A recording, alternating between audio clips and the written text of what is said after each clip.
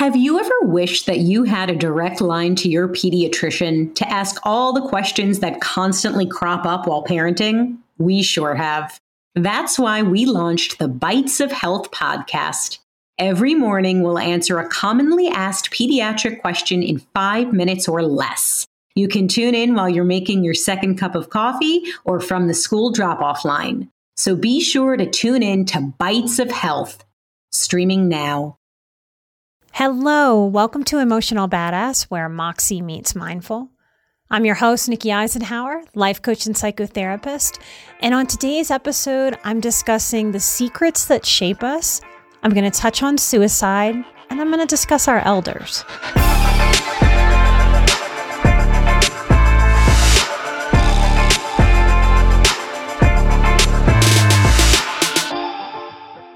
This is one of those episodes where I ask you to bear with me. I sometimes feel called to share something and I don't quite know why until after I get y'all's response. This is one of those episodes where I trust my intuition and I trust you as the listener will take from this episode exactly what you need when you need it. One of the things that I want to advocate for on this microphone is to value the information and the experience of our elders. My grandmother remains the most interesting person to me, and she died 18 years ago. It will always be a deep sadness that I lost her and my grandpa, who were my functional grandparents when I was 15 and then 17. Our grandparents are historians. They're windows to our ancestry and the family histories that shape us. The phrase "youth is wasted on the young" comes to mind. My 15-year-old young self didn't know how precious my time would be with them. I don't live with a lot of regret. I have worked and continue to work to transform any regret into change that helps me act through more wisdom and completes my grief process with acceptance and the grit of the hard-earned lesson. The lesson I take is to have the deep conversations when and where I can, to take no moments for granted, and to not hold back love and light when I feel it. I tell people how much they mean to me as often as I can. I tell people I value them in my life and I listen to their old timers. If they're old timers, I listen to their old timer stories with respect, knowing that I am archiving human history while extrapolating its wisdom. I regret not knowing how to get to know my grandparents more deeply and fully as people when I was younger. I forgive my younger self for what she didn't yet know.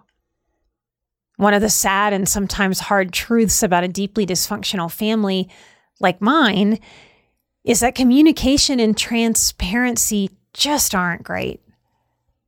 We often don't know, and as kids, we often cannot know the why that contributes to the personalities, to the behaviors, the conflict resolution skills that are there and the conflict resolution skills that aren't.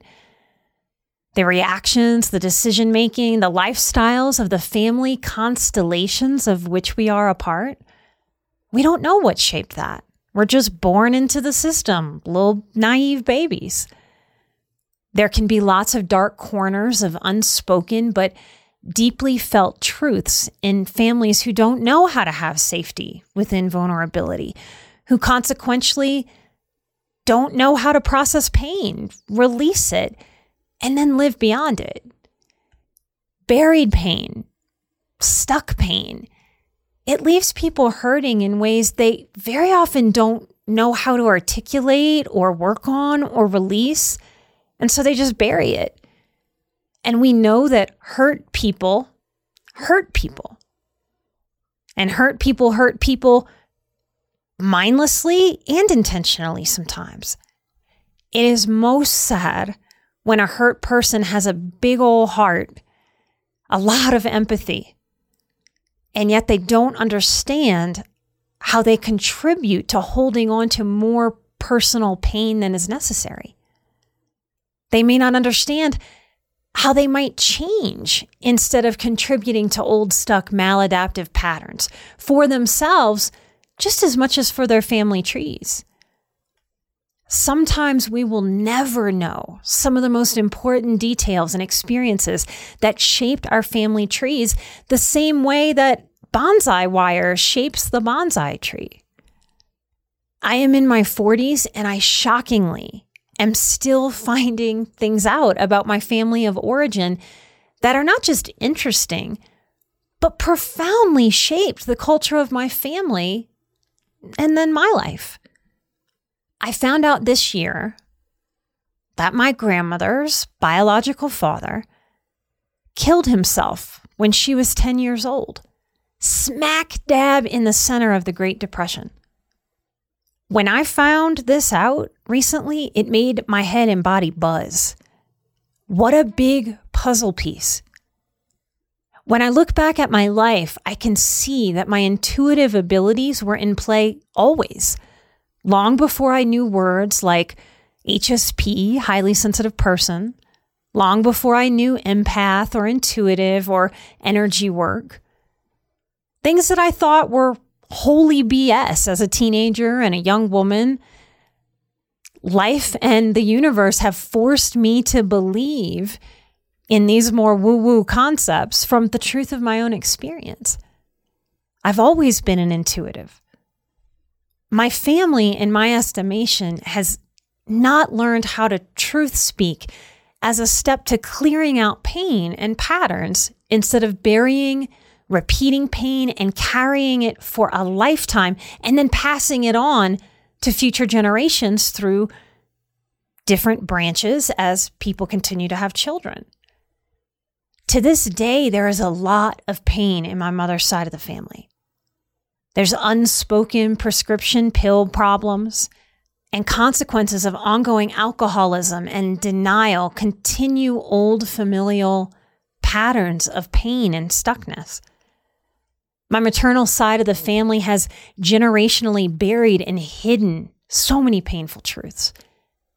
And part of the sad consequence of that is that even when we were together as a big, seemingly happy family, many of us felt a separateness, a loneliness that is more profound when we are together with people than when we're actually physically alone. Because in the human condition, we don't fulfill the human requirement of intimacy by faking okayness and hanging out. We don't fulfill the human requirement of intimacy by faking lightness while hearts feel squeezed and heavy by buried, unresolved issue. I grew up knowing Grammy had a hard time during the Depression. That made a simple kind of sense to me. Okay, the Depression was hard and Grammy was a kid through it. All right, I got it. As highly sensitive people, as highly sensitive children, we are the natural observers. I observed my grandmother. I observed every adult around me. I watched, I witnessed, I tried to make sense of. I learned about Grammy and the Great Depression because I asked questions when I observed things that hit my intuition in an unsettling way. Looking back through my adult lens and my therapist lens, I can so clearly see her having trauma responses to things that I didn't understand. I remember being about 8 years old, and watching Grammy in the kitchen, picking the chicken off of the remaining chicken bones, the chicken carcass of a baked chicken, and her two daughters, my mother and her much older sister, they were the bookends, my mother the youngest of 6 kids, they wanted her to stop messing with that chicken, and it hit my little kid radar. I stood there watching these 3 women, my grandmother, my aunt, my mother, like one watches a scene, and it is seared in my mind like a scene from a play, a scene from a movie. I was puzzled that they were telling my Grammy what to do. Grammy was formidable. Grammy was in charge. Grammy told everyone else what to do in my family system, not the other way around. She was guarding that chicken carcass, y'all, like a wild animal protects its kill.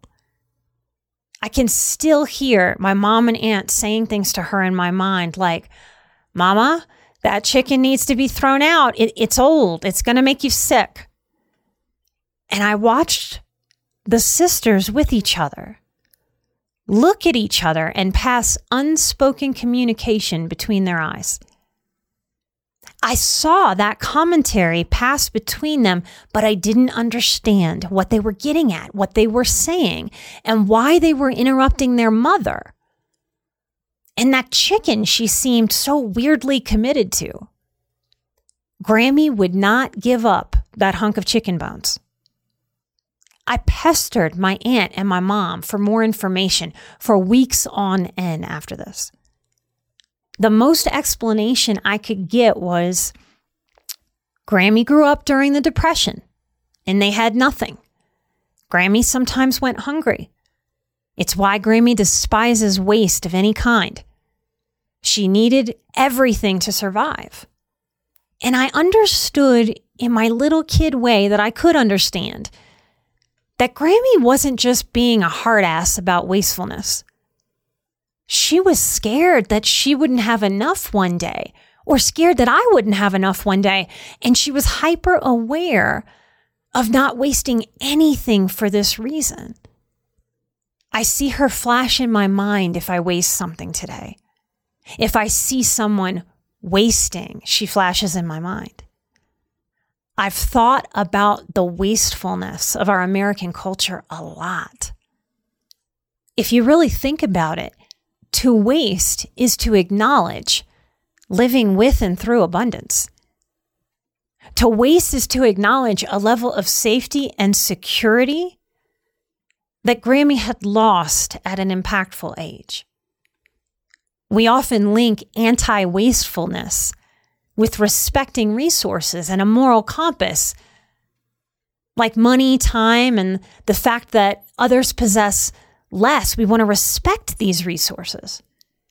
We rarely think about wastefulness as it relates to true survival, to a sense of lack so profound one could starve to death.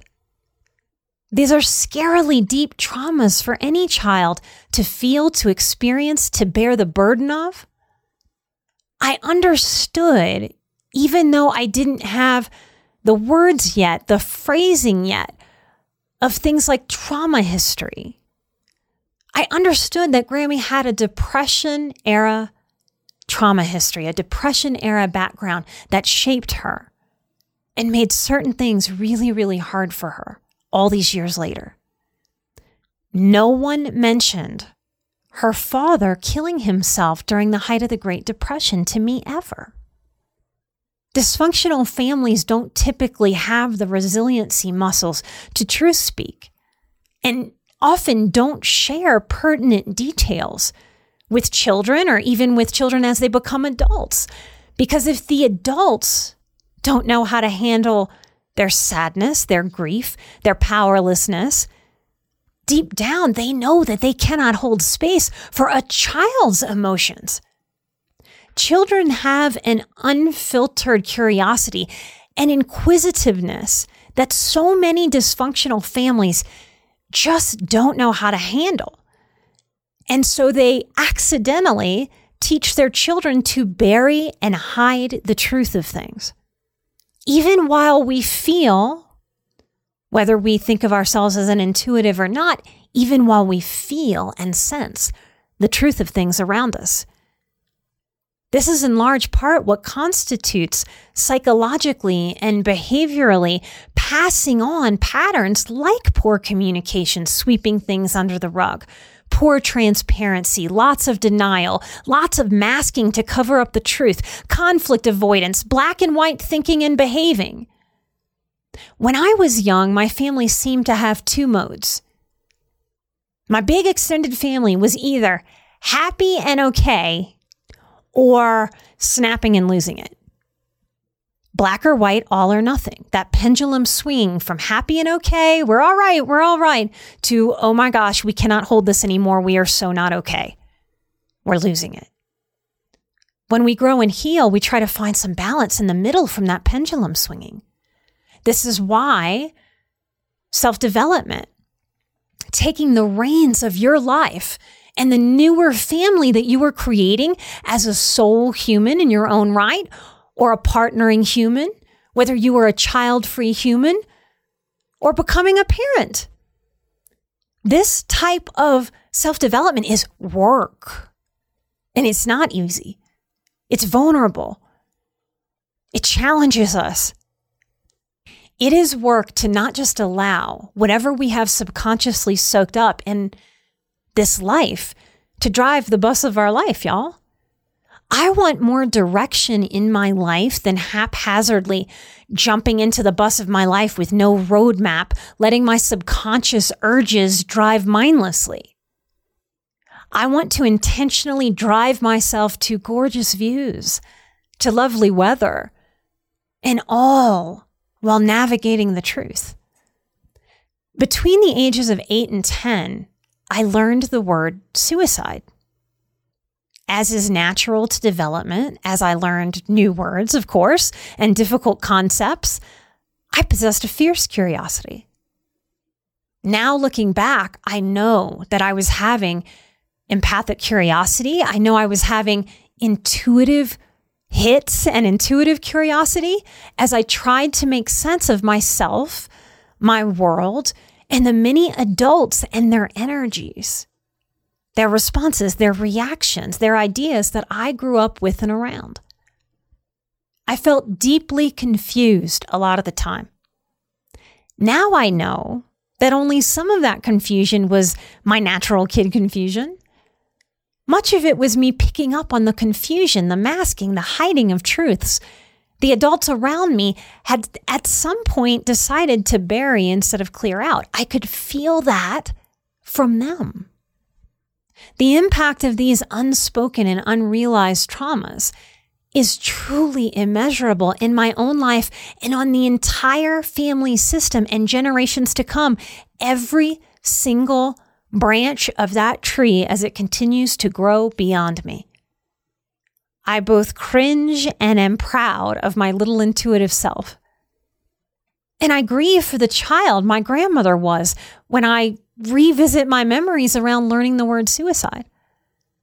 The picture of that memory in my mind looks different now from the addition of the puzzle piece, the true reality that her father committed suicide. My intuition wanted the truth back then, but couldn't get it, even though it was trying to find it. Looking back, I can see so clearly that I definitely could have gone to my grandpa or my aunts and uncles, my teachers, and my therapists at school to ask about suicide. But I went straight to Grammy. And I went to her over and over and over and over again. She must have felt hounded or even spooked by this child that seemed to know her secret that she never would share with me. And I know she didn't share it with me in an honest-to-God attempt to protect me.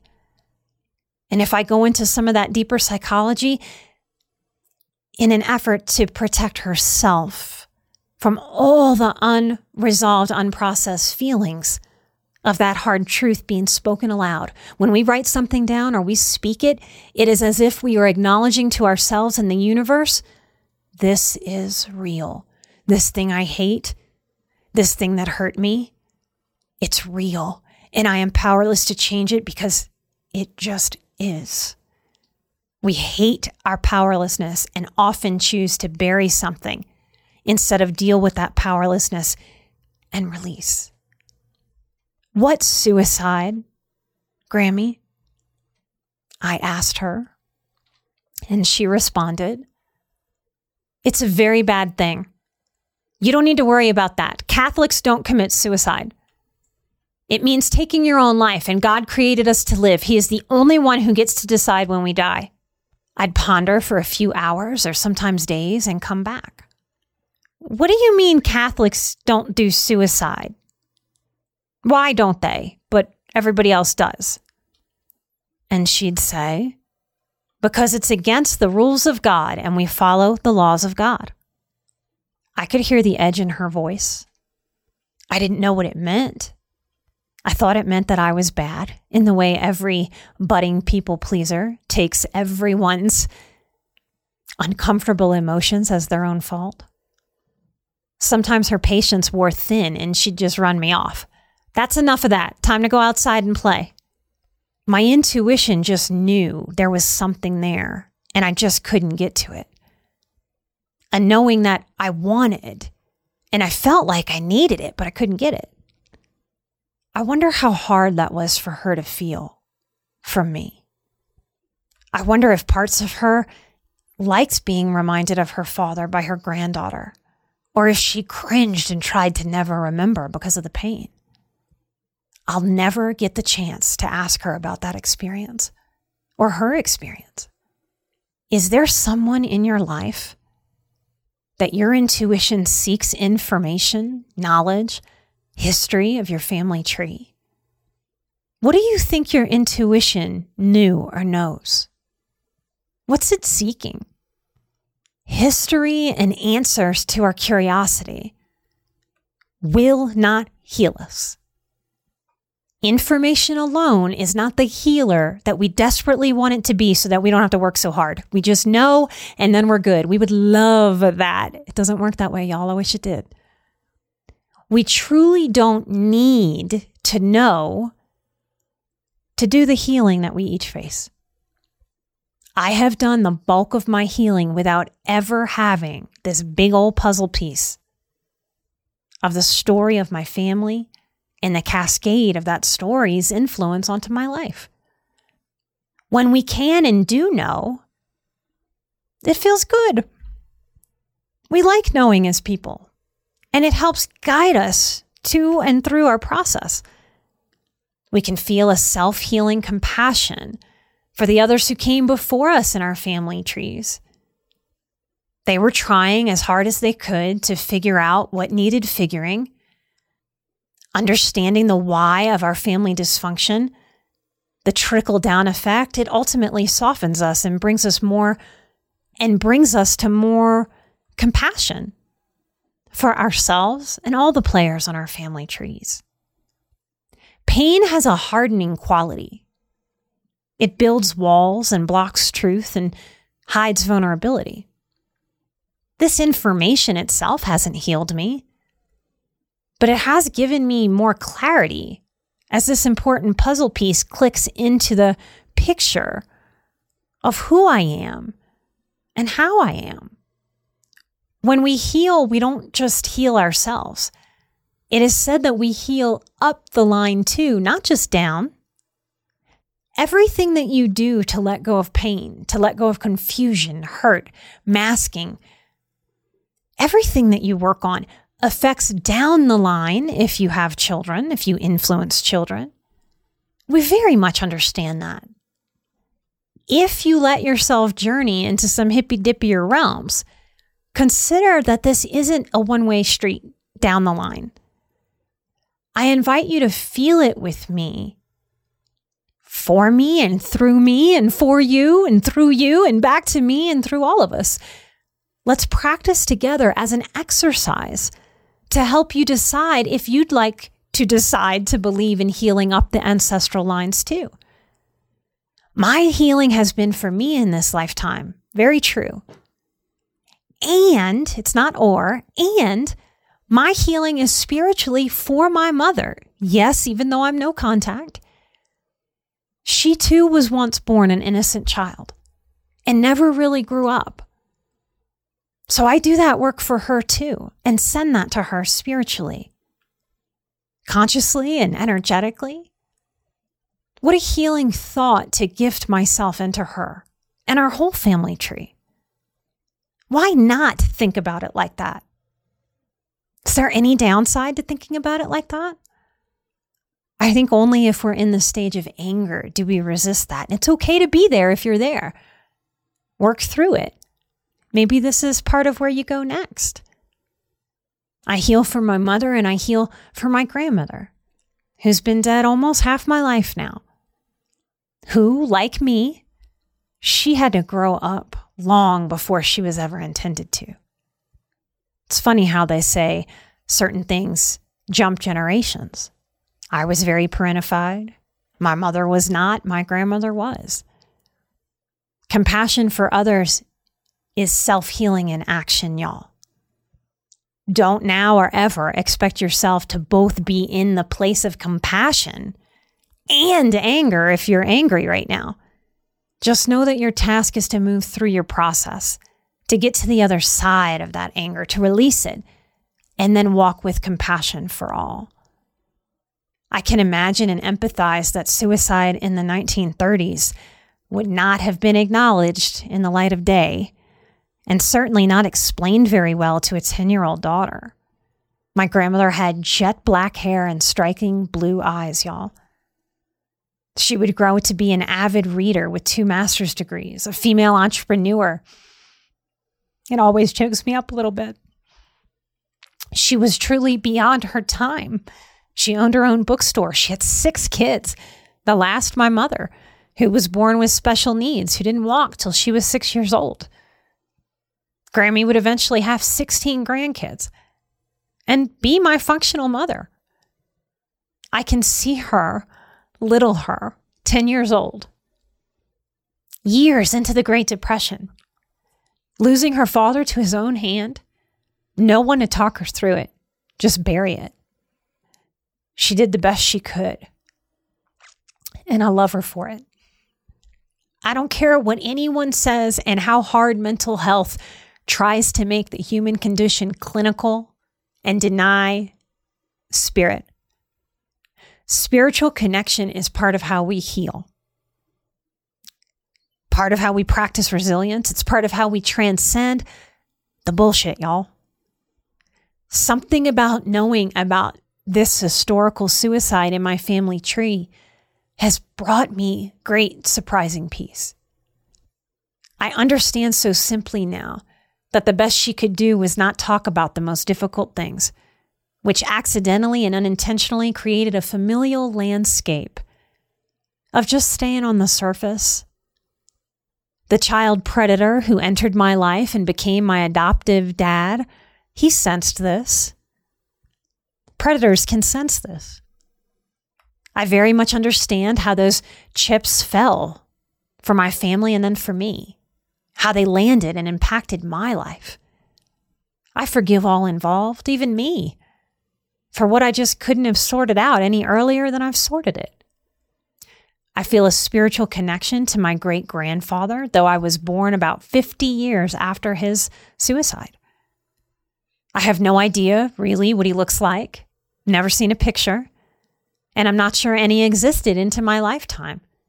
And yet I can somehow see him. One of the great mysteries of my life is that despite great suicidal ideation as a teenager, as a young woman in my 20s, debilitating depression, and an utter absence of any self-worth, through those teens and early 20s especially, I have never, not one time, attempted suicide. No mild attempts, no serious attempts, no attempts at all. It hasn't fully made sense to me or to some of my healers over the years, to be honest. Not colleagues or bosses or professors that I shared my story with. On paper, my life can easily look like a clear-cut road to a suicide attempt. And I feel this as a deep truth. I think he's watched over me all of my life to help me get all the way to here. A guardian angel. What if his task in his death was to look over me and help me break this generational pain and curse? What if my task has been to make damn sure my branch of the family tree thrives? What spiritual possibilities might you be living out? Is there a possibility that you have had some guardian angels with you? Is it okay to invite some guardian angels in if you'd like to? What happens if you allow yourself to believe that your work in this one precious life is healing for you and healing for others on the family tree? Connection that acts like an umbilical cord, transferring, grounded, peace-finding healing throughout the varied branches? What if that's what our spiritual connection is? Are there people in your life who will be gone one day, who hold the keys to the story of your history? Are there safe, reasonable ways to gather this information? If not, are you willing to meditate on missing puzzle pieces with curiosity, not desperation? To ask the mysterious energies that are out there all around us, will you show me that which can help me and nothing else?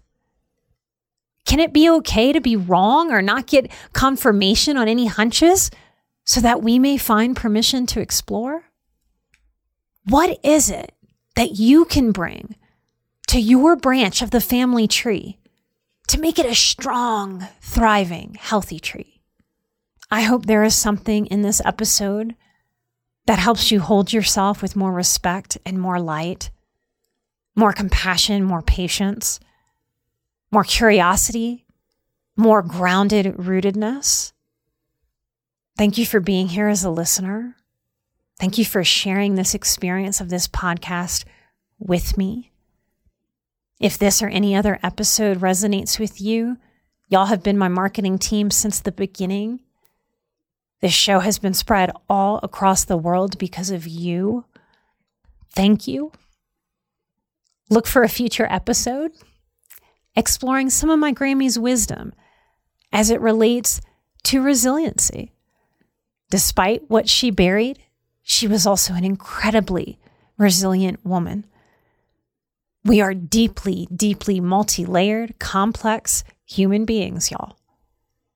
The more that we listen to the hard-earned wisdom of each other and bring curiosity to how we think about things, how we look about things, and offer ourselves some expansion just in the possibility of, what if I looked at this a little differently? My goodness, do we hold a sacred space for ourselves and everybody who has ever come before us and ever will on our family trees.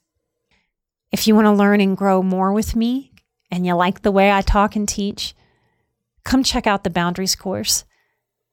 The discount code EARLYBIRD23 is only going to be available for a few more hours right after this episode is released. So if you're interested in the Boundaries course, jump on right when you hear this episode to use that code. And if you miss it, let that be an encouragement to come join our Patreon. You'll grab an even bigger discount code and you'll get every exclusive piece of content we have ever put up on the Patreon. And if you've attended the course in the past, check your email because you have gotten emails with a very, very special more than 50% off code.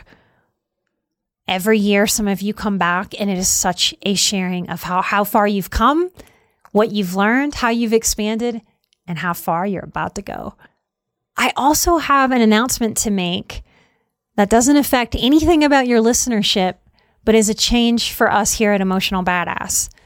We are changing networks and we have loved our time with Sober Powered Media. We hope to continue working with them long into the future. We are joining a new network called Airwave Media.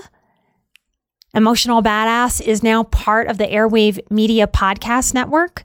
You can visit airwavemedia.com to check out some of their other great shows. We are very happy and excited about this change. Light and love.